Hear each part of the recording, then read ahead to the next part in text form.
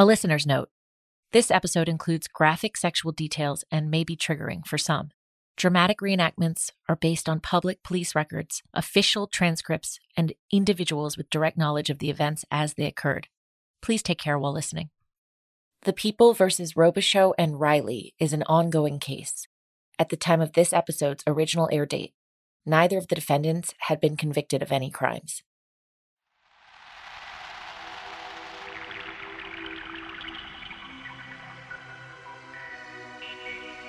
From Justine Harmon and Audio Chuck, this is OC Swingers, Chapter 2, Sunday Funday. She slept for years on a bench in a park. She made some passes at men in the dark. They began running alone through the night. When she began loving, they put up no fight.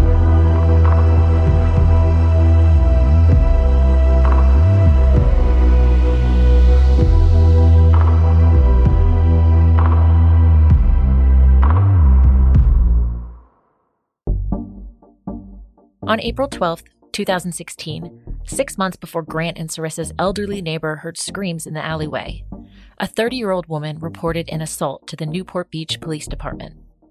She told officers that she met Dr. Grant Robichaux a week before at China Palace, a popular restaurant in Newport. They exchanged numbers, and a few days later, she received a text from Grant inviting her to join him on a Sunday Funday cruise around the harbor. The party began at the docks outside the Cannery, an upscale seafood restaurant, around 4 p.m. The woman joined Grant, Sarissa, and some of their friends on a joyride to Woody's, a laid-back waterside bar located about half-mile down the harbor. It's unclear whether she knew Grant would be bringing along his girlfriend, but a photo from that day shows the petite brunette smiling with Sarissa and 3 other young women on the back of the boat. The woman is wearing a black tank top and blue jeans with exaggerated rips down the front. Directly next to her, Sarissa playfully pulls her lips into a kissy face. Sunday brunch at Woody's is known for 2 things: getting rowdy and bottomless champagne, which waiters serve directly to hard-partying boats parked in the wharf. One of the first things that pops up on YouTube when you search for Woody's Wharf is a video titled Fight at Woody's Wharf, Newport Beach. The clip is a 30-second melee of about a dozen people brawling aboard a white motorboat named Off the Hook 2. It is chaos. A bystander incessantly screams, "Courtney! Courtney!" while another one goes, "Yep, is that guy punching that chick?" Hey, money doesn't buy class, assholes! I just had to see what Woody's was like for myself. So, on an excruciatingly hot day back in early October, I enlisted a friend to drive with me the 50 miles from Los Angeles to Newport Beach. We get to Woody's around 4 p.m. on a Friday, and I'm immediately struck by a sign next to the entrance that reads, "Absolutely no alcohol beyond this point, so start chugging." After ordering happy hour drinks outside, it's October, so still COVID, but there are plenty of people drinking inside. We begin chatting with a local, whom I'll call Beth. Beth has worked in Newport bars and restaurants for years. She sees it all, and she sees it through sober eyes. It takes me 2 tequila sodas to ask Beth whether the name Grant Robichaux rings a bell. It doesn't at first, but when I show her a picture, her eyes light up with recognition. She tells me that when this case first exploded on the news, no one at Woody's would talk about it. Maybe because a former doorman there was accused of nearly identical crimes back in 2015, of raping and drugging 6 women, and ended up pleading guilty to a single sex felony charge. Beth says the doorman's ex still defends him any chance she can get. A few days later, I call Beth for more context. Her voice has been changed at her request. How would you describe the Newport party scene? It's just crazy. It's just out of control by the end of the night. I used to work Sundays. I don't work them anymore. Sundays, at least at Woody's, it's crazy because it's champagne brunch. We have a lot of boats that come in. It's just insanity, actually. So people serve the boats directly? They don't even come into the restaurant? Oh, yeah. We have cocktail servers that actually go out, and we have security out there, though, too. And do the boats, interact with each other, like the people on the boats? Oh, heck yeah. Yeah. We make sure to check everyone's IDs because, it's a big thing in Newport about, Like ABC will come out and check to make sure everyone is of age and stuff like that. So Beth tells me she's glad she doesn't work Sundays anymore. They're just too wild. Dudes would roll up with boats full of women so young that reporters began sniffing around for a story. They started staffing the docks with security just to keep everyone in check. This Sunday Funday, back in 2016, was no exception. The drinks at Woody's were absolutely flowing. The woman later told Newport Beach police officer Paul Saris that she had about 4 alcoholic beverages, beer and champagne, and began to feel extremely intoxicated. Here's what happened, according to the woman's official police interview. These are her words, but not her voice. It says here that you're 4'9" and 100 pounds. Is that correct? Yes, around there. So 4 drinks is a lot for you, isn't it? I know how I usually feel after 4 drinks. This was different. It felt like I had 10 drinks. I could barely walk. At one point, she said, she watched Sarissa pour clear liquid from a contact lens case into a bottle cap and slurp the contents. I thought that was weird. Like, who drinks contact solution? The boat returned to the cannery, and the woman got off and boarded a golf cart with Grant and Sarissa to continue to party at Grant's apartment. Grant and his sister didn't move into the cushy duplex on 44th until June of that year. According to someone who was there that day and remembers the woman leaving with Grant and Sarissa, it wasn't unusual for the couple to bring new friends home. She told me, quote, usually if Grant and Sarissa left with a girl, there was chemistry or something going on. They played the flirting game and made it very obvious what their MO was. They were very open with it and usually led with it, actually. You'll hear this refrain again and again from friends and lawyers that everyone knew exactly what Grant and Sarissa were into, and that women routinely sought out the booze, the drugs, the group sex. They were, quote, looking for the party. Okay, so what happens when you get back to the apartment? I remember lying down on the stairs near the fireplace to keep warm. I was so tired. And then they, pick me up and carry me to an upstairs bedroom.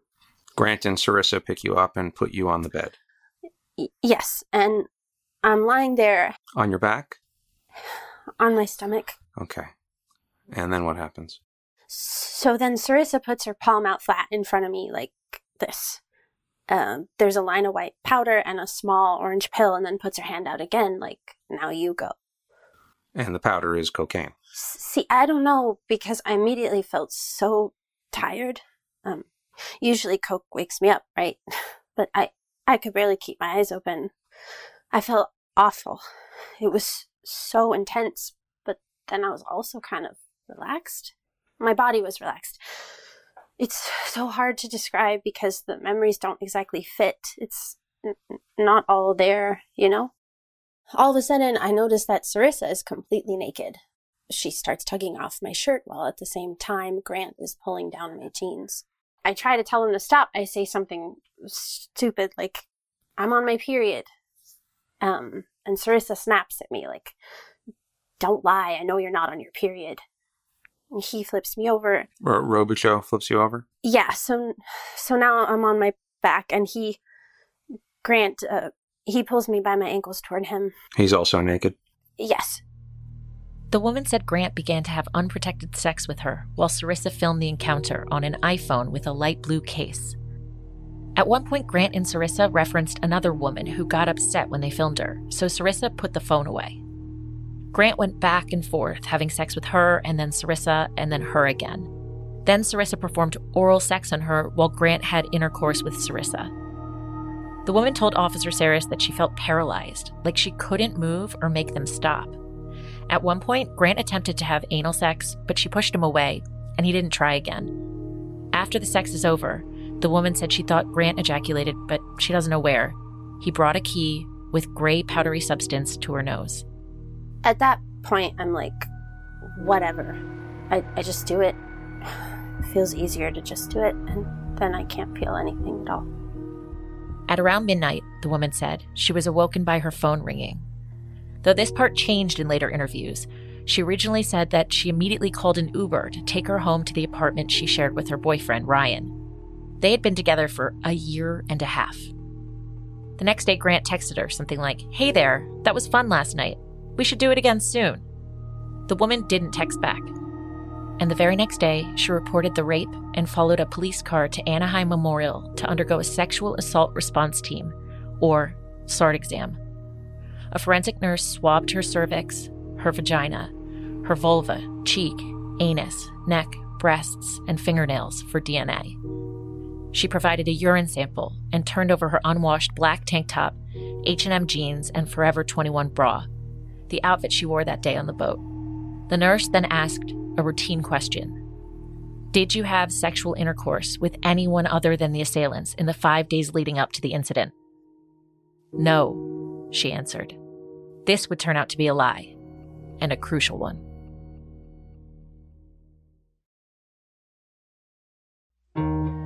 According to a report filed by Detective Gamble, the woman was not cooperative in the weeks following the forensic exam. On April 19th, 9 days after the incident, she told Gamble that she felt overwhelmed and did not wish to move forward with the investigation. She did, however, agree to identify the suspects from a 6-pack photograph lineup, even though she'd already shown an officer their Facebook pages. She failed to show up for the lineup and then said she'd be out of town for a week.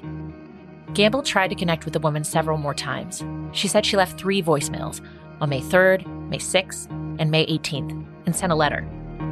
On June 15th, the woman's toxicology report came back. At the time of the test, there were amphetamines, MDMA, or Molly, and the presence of cocaine found in her system. Gamble called the woman, and once again she agreed to do the lineup, but she didn't show up. On June 17th, 2016, Detective Gamble left one last message, saying that she'd be unable to continue with the investigation without the woman's assistance. She then closed the case, under leads exhausted. But in July, semen was detected in the vaginal sample, which was forwarded to the California Department of Justice DNA laboratory to check for matches with profiles in their CODIS database. CODIS stands for Combined DNA Index System. Additional foreign DNA was also discovered on the woman's neck, right breast, left fingernails, and the vaginal sample. But there wasn't enough to try and find a proper match in the database. Nothing happened in the case after that. There was no case. It was closed. That is, until March 15th, 2017, nearly a year after that day at Woody's, when the Orange County database returned a positive match, a CODIS hit. The DNA sample found in her vagina belonged to Ryan, the woman's boyfriend. The following day, Newport Beach Police Detective Kristen Fox reached the woman by phone with the results. The woman admitted she'd had sex with Ryan the day of the incident, and that they'd had an argument just before she left to meet Grant on the boat. She doesn't say why she omitted the information during the forensic exam, or at least it's not included in the report, but it's clear things had been rocky between the couple.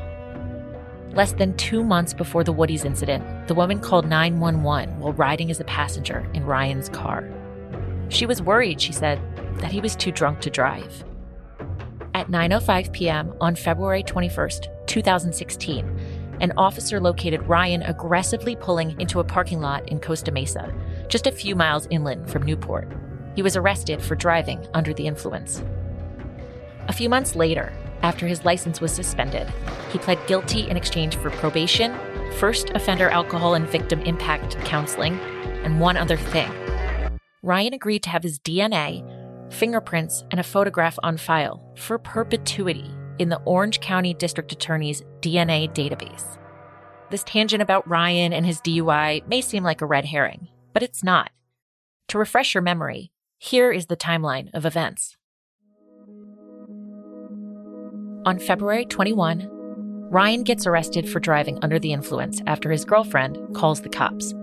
On April 3rd, this same woman meets Grant Robichaux at China Palace and exchanges numbers with him. On April 10, this woman parties with Grant and Sarissa at Woody's and goes home with them, according to both police reports and witnesses.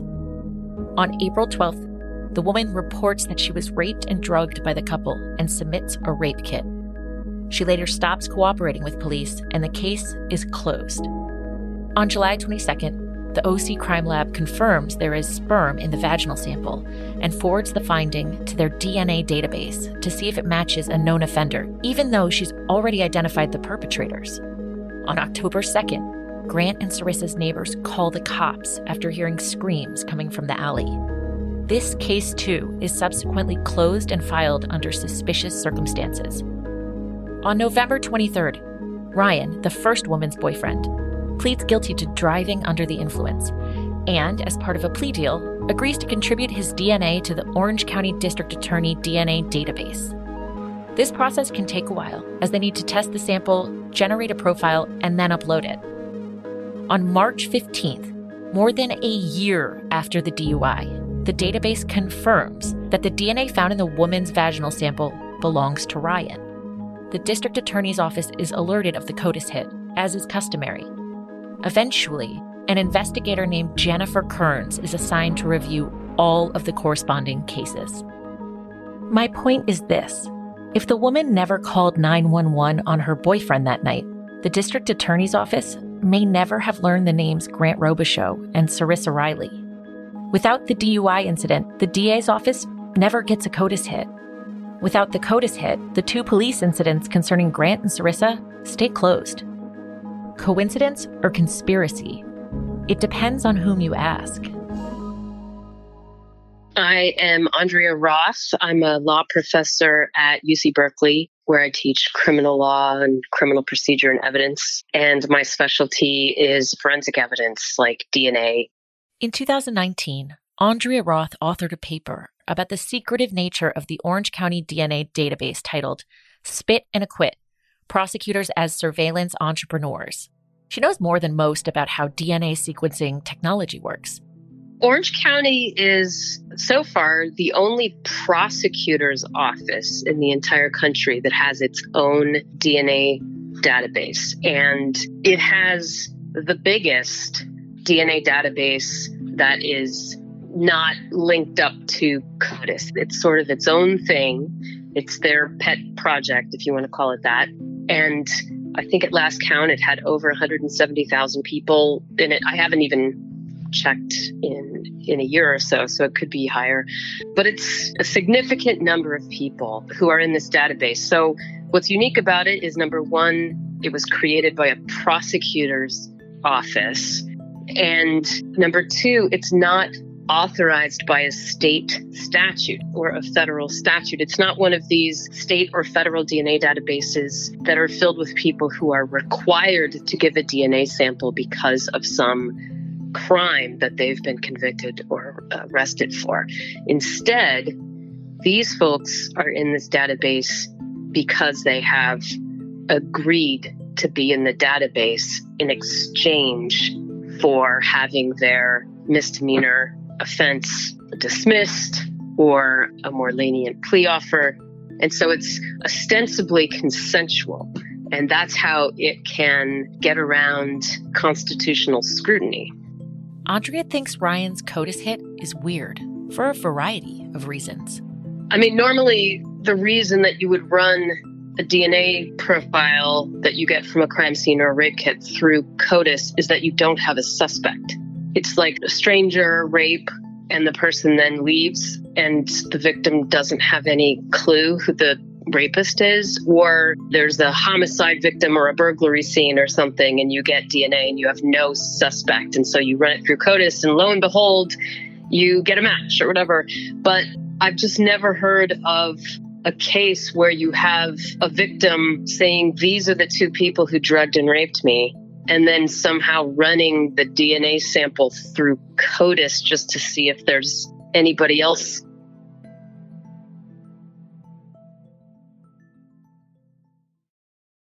When I asked the Newport Beach Police Department why they ran the rape kit through CODIS in the first place, they say they are unable to respond, as this is not public information.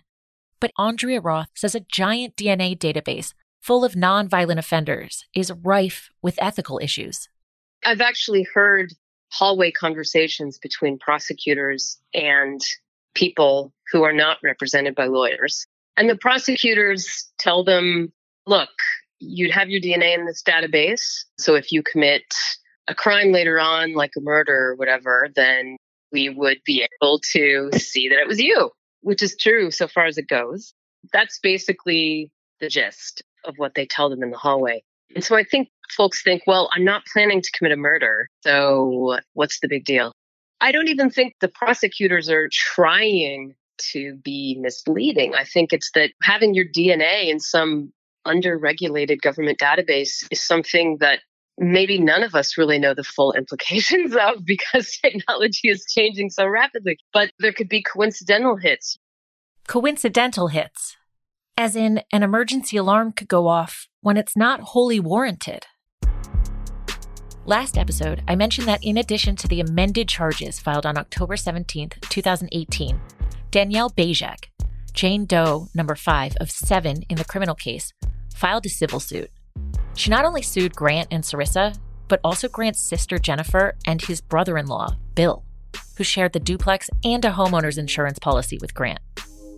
In a public filing submitted by Bajek, she said she suffered from severe mental and emotional distress, consisting of panic attacks and intrusive thoughts after being roofied and assaulted by Grant and Sarissa around Halloween 2016. Hers was the third allegation of rape or attempted rape by the couple that year. While Bajek's lawyer, Dan Gillian, wouldn't put a price tag on the case for me, it's been said that she was originally seeking $20 million in damages. The matter, which is still being settled, presented a unique opportunity for the defense. Grant's criminal attorney, Philip Cohen, was able to subpoena and interview several individuals involved in both cases to gather information that might be beneficial to his client. Criminal attorneys don't typically depose witnesses in correlating civil matters, but that's what happened here. Bajek's attorney, Dan Gillian, told City News Service that he was comfortable with Cohen leading the depositions because of his lack of experience. He said, quote, "Our case is about one thing, and his case is about another, so he doesn't know how to ask questions in a way that's useful." Philip Cohen could be described as a caricature of a bullish defense attorney. Think the dad from Clueless, but far more physically imposing. He is bald and broad-shouldered with a pronounced forehead and sunken, owlish eyes. He likes to dress up for court in tweed vests, pocket squares, and these thick-ass ties, which he only wears loosely knotted. He's a yeller. Before defending Robichaux and Riley, his most famous case was defending a co-founder of the frozen yogurt chain Pinkberry, who was found guilty of beating a homeless man with a tire iron. Philip Cohen doesn't just show up to court with a briefcase. He comes in guns blazing, looking for a fight.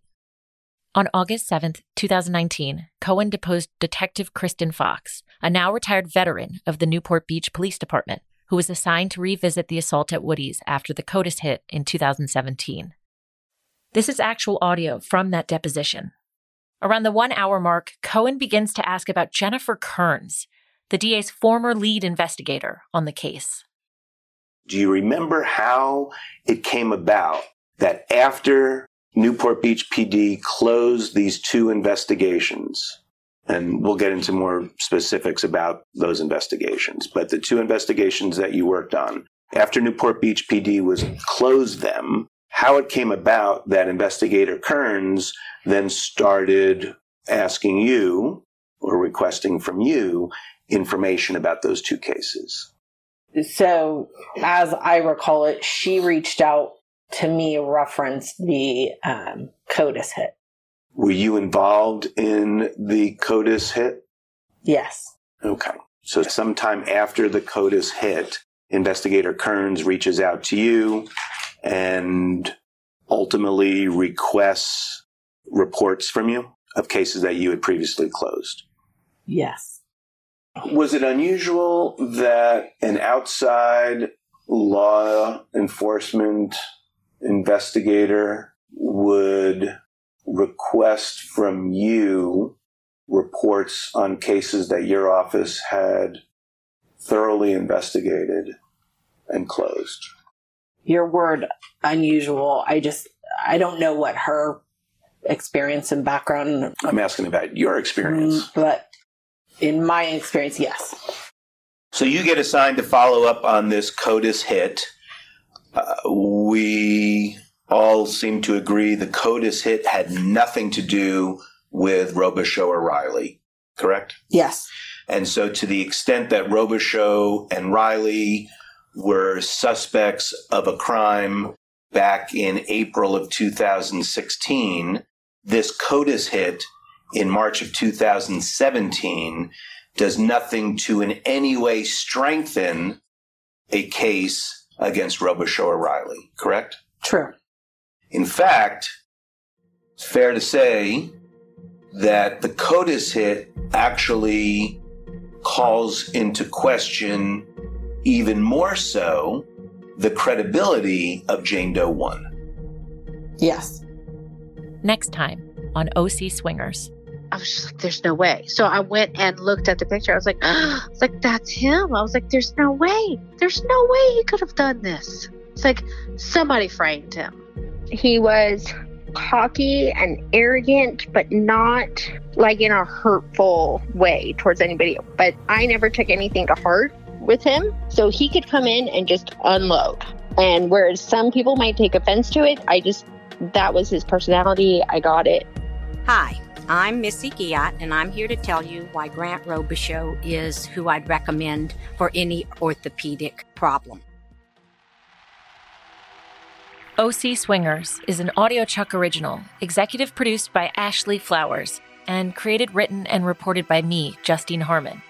It was produced by Josh McLaughlin, editing and sound design by David Flowers, with additional research and fact-checking by Barbara Keene. Special thanks to Michael Carey, Ann Dybel, and Anna Hendrick of Quest Investigates, and Oren Rosenbaum at UTA. The actors in this episode were Rebecca Robles and Louis Kornfeld.